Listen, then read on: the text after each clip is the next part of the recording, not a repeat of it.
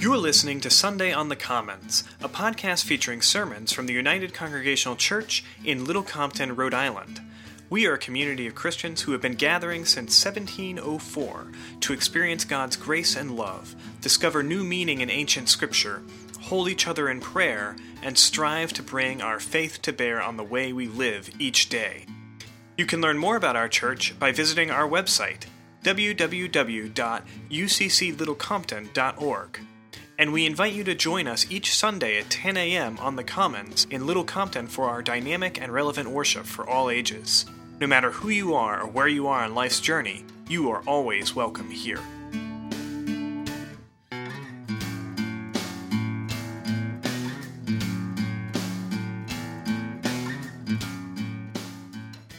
After a couple of weeks away, Reverend Rebecca is back, sharing with us some reflections on the stars, her time away in Arizona, and the season of Epiphany. Let's listen.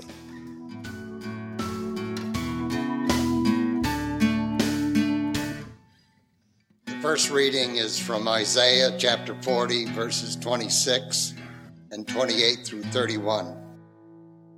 Look up to the sky and consider who created all this. The one who brings out the starry host one by one and calls forth each by them by name. Because of God's great strength and mighty power, not one is missing. Don't you know? Haven't you heard? The Lord is the everlasting God, the creator of the ends of the earth. God will not grow tired or weary, and his understanding no one can fathom.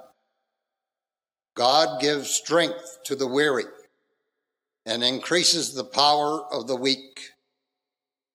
Even youths grow tired and weary, and young ones stumble and fall.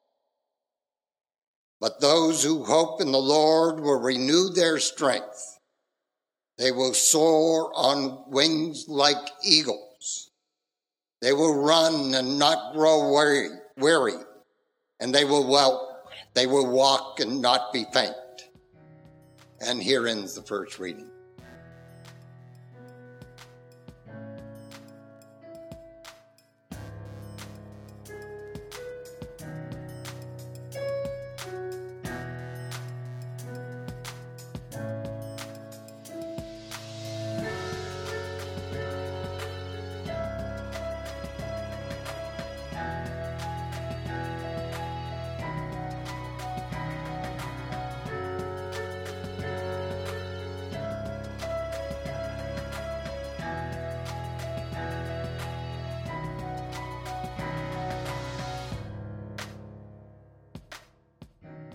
Second reading is from the Gospel of John, chapter 1, verse 1 through 14.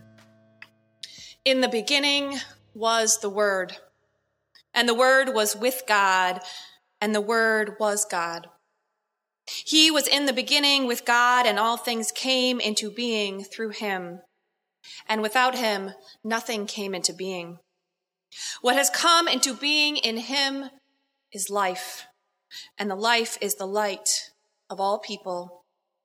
The light shines in the darkness, and the darkness does not overcome it. He was in the world, and the world came into being through him. The true light, which enlightens everyone, was coming into the world. But the world did not know him. He came to what was his own, and his own people did not accept him. But to all who welcomed him, who believed in him, he gave the power to become children of God, who were born not of blood and flesh, or the will of man, but of God. And the Word became flesh and dwelt among us. And we have seen his glory, the glory as of a Father's only Son, full of grace and truth. Here ends the reading. Let us pray. May the words of my mouth and the meditations of all our hearts be acceptable in your eyes, O God, our rock and our Redeemer. Amen. My friends, it is so good to be back with you. I am so grateful for the time that I was away, and I want to thank you for giving it to me. I traveled, for those of you who don't know, I traveled to Arizona for my 4th year in my continuing education leadership program, and I'm especially grateful to Bev and to Peter and Mary and all the deacons for holding down the fort while I was away. One of the bonus gifts of this program, beyond these wonderful colleagues that I've met and the instructors and the resources I've gleaned, is that it's in Arizona. It's about an hour north of Phoenix, surrounded by mountains. And this year was my last year of on-site coursework. The next 6 years of the program, it's a 10-year program, are personal study. So this was my last year going to this special place that's become very special in Arizona. And so I decided I really needed to savor the landscape because I didn't know when I was going to see it again. So we went a day early so we could go to Sedona. Has anyone ever been to Sedona? Go immediately if you haven't. We came over the rise as we went down into the city, and the light just hit us. The sun shining on the sandstone rock formations, making them appear golden red, these towering sand sculptures made of layers and layers of sediment, including one called the Madonna and Child that looks exactly like you imagine Mary cradling the baby Jesus. And you can see why Sedona has become a spiritual epicenter, not just for Christianity, but for all sorts. You can get images of your aura. All sorts of stuff in Sedona. Sedona is a spiritual epicenter. And you can see why. It's just so beautiful. And there's a holy site called the Chapel of the Holy Cross, and it is this beautiful cross hewn into the red rocks. Later in the week, I got up early. Well, it was still dark, and I climbed the mountain with my friends that we had been looking at for 4 years, the biggest mountain that was in view of our conference room where we were doing all our coursework. The stars were still shining. It was so early. And it was 1.5 miles, which is not a long way, but it was almost straight up. I did not think I was going to make it. And then when I got to the top, I was breathing heavily, and the dawn burst forth over the horizon and lit up the darkness with light and turned the whole desert that golden, buttery light color. You know what I'm talking about? And it was just exquisite. And then later that week, I'm double-sided pages. I totally threw myself off, sorry. On our final evening, we went out under the night sky, and we actually worshiped out in the desert under the stars. And that's when it happened. I caught this glimpse of the shining presence of God. I can't explain it exactly, and I'm not someone, words don't usually fail me, but I'm telling you they failed me, and I'm going to try, okay? Suddenly, the mystery and beauty of creation and Creator cracked open for me just a little bit, for an instant. Because there we were in the desert looking up at these points of light, seemingly tiny, though we knew, of course, that each shining dot is an enormous, brilliant light like our own sun star. And I could see in the dark outlines of mountains and cacti cutting up into the sky. So much darkness, and yet the light of the moon reflecting the light of the sun so that I could see the faces of the people that I had grown to love shining at me, gathered in this circle. And something about the light just struck me, how starlight can time travel to us, and how the sun can beam upon the moon and transform it from a cold, dusty rock into a lamp in our sky, bathed in this magical light. And then I remembered at that same moment the light of the dawn that had transformed the rocks and the dust of the desert to gold, and the afternoon light of Sedona that had lit up the sand sculptures in brilliant shades of red. And as I stood here, these waves of images all kind of kaleidoscoped into each other, the mystery and beauty of light reflecting against dust, and dust refracting light. And a friend of mine began to read the scripture that you heard Harry read so beautifully from Isaiah. Look up and consider the sky. Who created all this? He who brings out the starry host one by one, who calls forth each one by name. Consider. And then I'm a real big word nerd, as you know, and I learned a new thing about a word, which is my favorite thing ever, which is this. The preacher told me, consider, that word that we use to mean reflect or meditate, consider literally means con, with, like chili con carne, con, with. You with me? With the stars, Sidaris, with the stars. Consider means to think with the stars, to think with the celestial bodies. Consider. Regard together with the heavens. What a beautiful thought.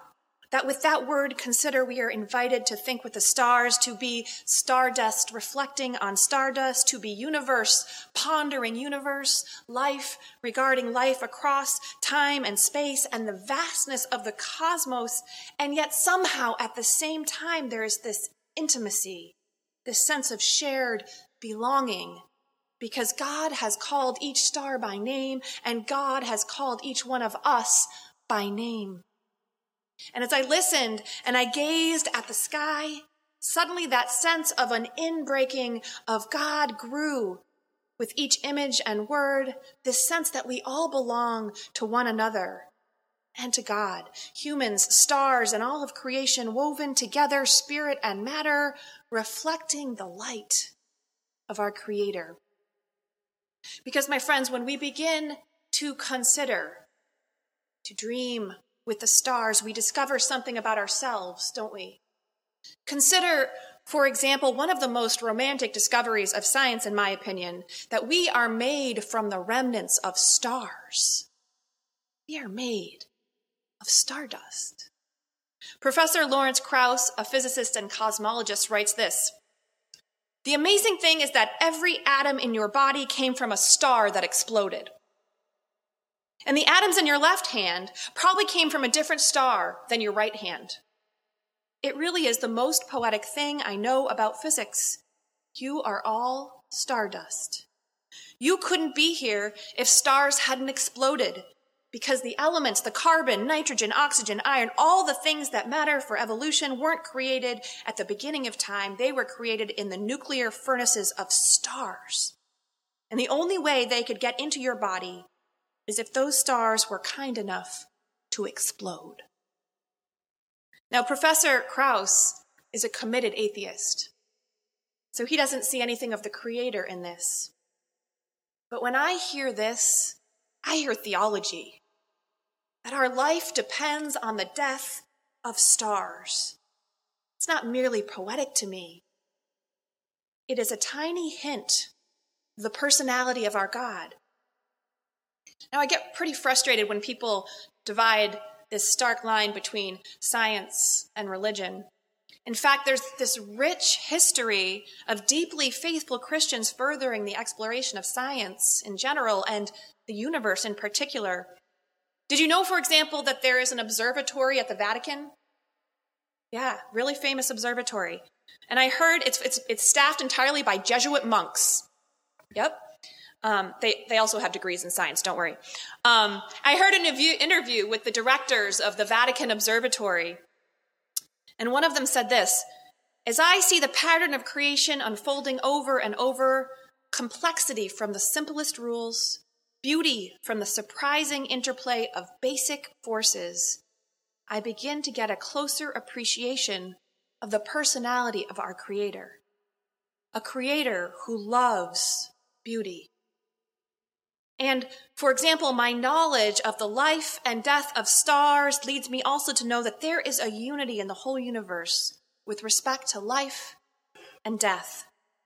If stars were not being born and dying, we would not be here."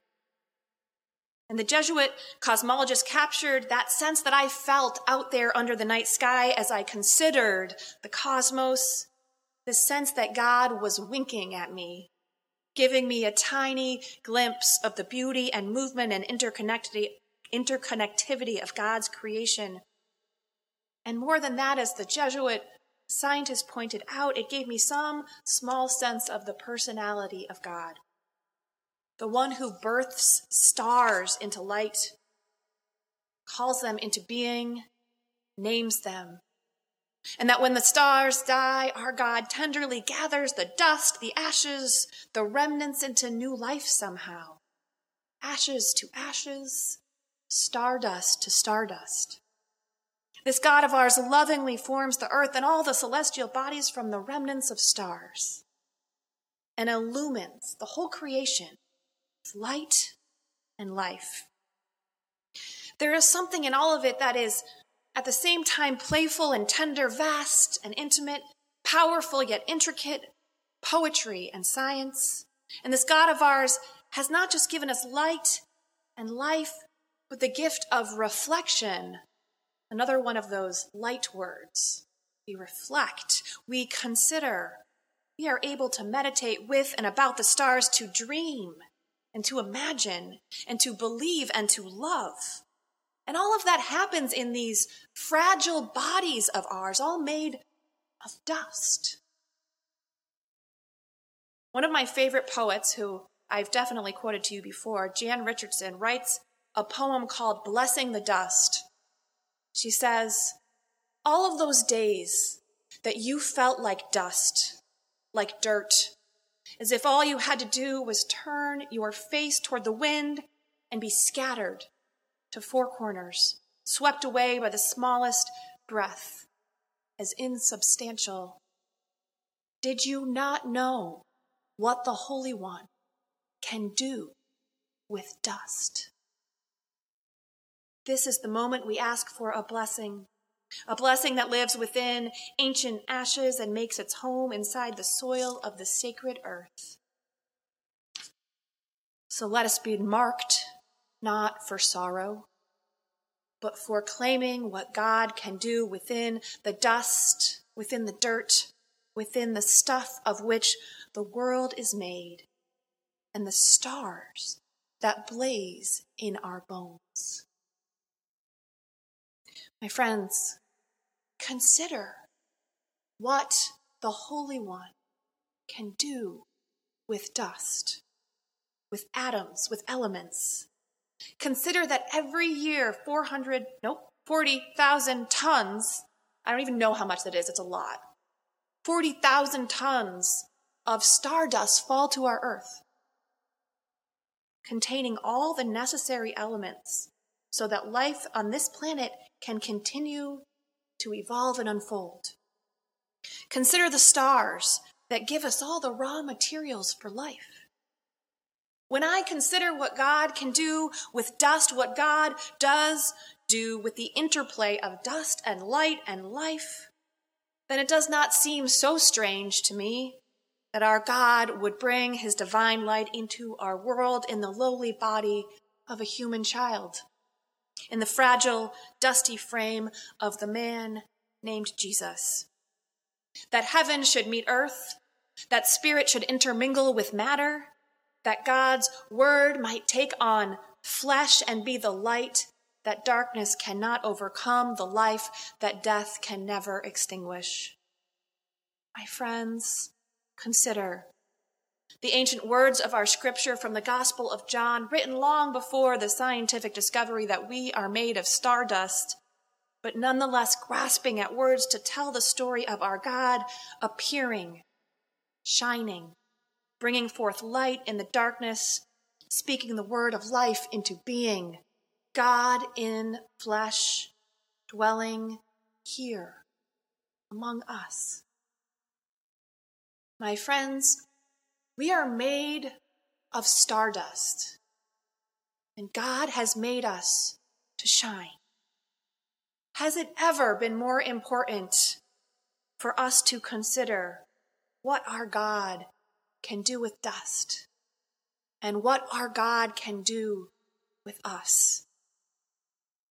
Has it ever been more important than in this time of ours when there is so much darkness, for us to shine with the light our God has given us to bear. In a moment, during our prayer time, I'm going to ask you to take a moment to pause and consider. Think with the stars.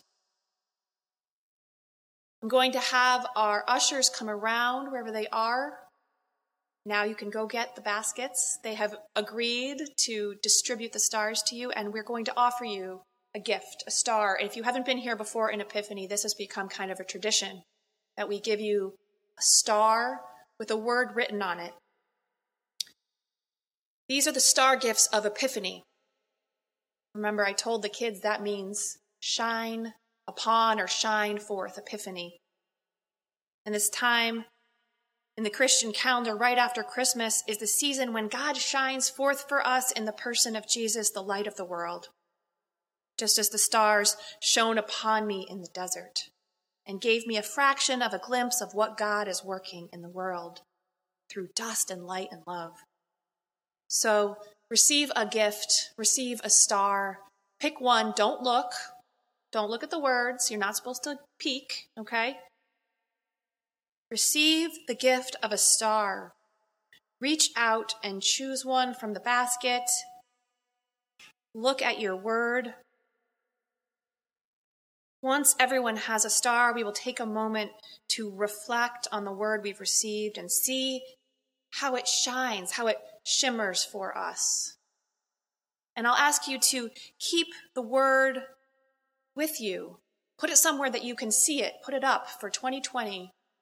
And listen to what God might be speaking into your life through this one simple word. Receive it as an opportunity, an invitation, a word for your journey. When you get your word, look at it and simply begin by just asking what it means. What does this word mean? If you don't know what it means, you can ask Alex. I'm just kidding. If you don't know what it means, I encourage you to look it up, whether you know what it means or not. I love looking up words and finding out the words they came from, because sometimes that brings like a whole new level, like consider, right? A whole new level of meaning. So look at your word and ask, what does this mean? What is its essence? Oh, wait, sorry, I thought that we were done. We have a whole nother row. I want everyone to get their stars before I continue.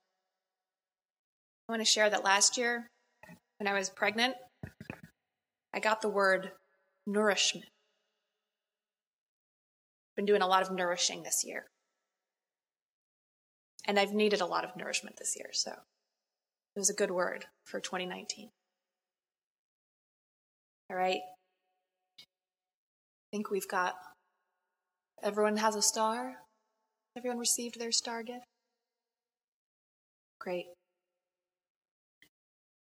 Think about your word's essence. Think about what it means and what it means in your context. And if it doesn't mean anything to you right now, don't worry about it. I promise it will come to you. Think about how you feel when you read the word. Do you know exactly what it means? Maybe you do. Are you affirmed? Are you challenged? Are you curious? Are you confused? Are you comforted? How does this word make you feel? Just listen to that emotional response, that instinct, that gut feeling when you get your star. And then when you post the word, put it somewhere where you can see it almost every day, on the refrigerator, your desk, whatever, wherever you're going to see it. And think about it from time to time. Consider what this word might be speaking to you. See how it kind of enters your imagination and how it might take on fuller life, bring you some fuller meaning throughout the year. And I pray that at the very least, it will remind you to look at the stars, to think with them, to dream with them, to listen with them, for how God is shining forth in you and through you and for you. Amen. Thank you for listening. If you'd like to learn more about our church, you could visit our website, www.ucclittlecompton.org. And if you'd like to show some appreciation for what you've heard today, we invite you to please leave a rating or review on Apple Podcasts, Stitcher, or wherever you listen to podcasts. You can also support our ministry by clicking the donate link in the show notes. The tradition in our church is to end every service with this simple prayer. God be with you till we meet again. By God's counsels, God uphold you. With his sheep securely fold you. God be with you till we meet again. Go in peace.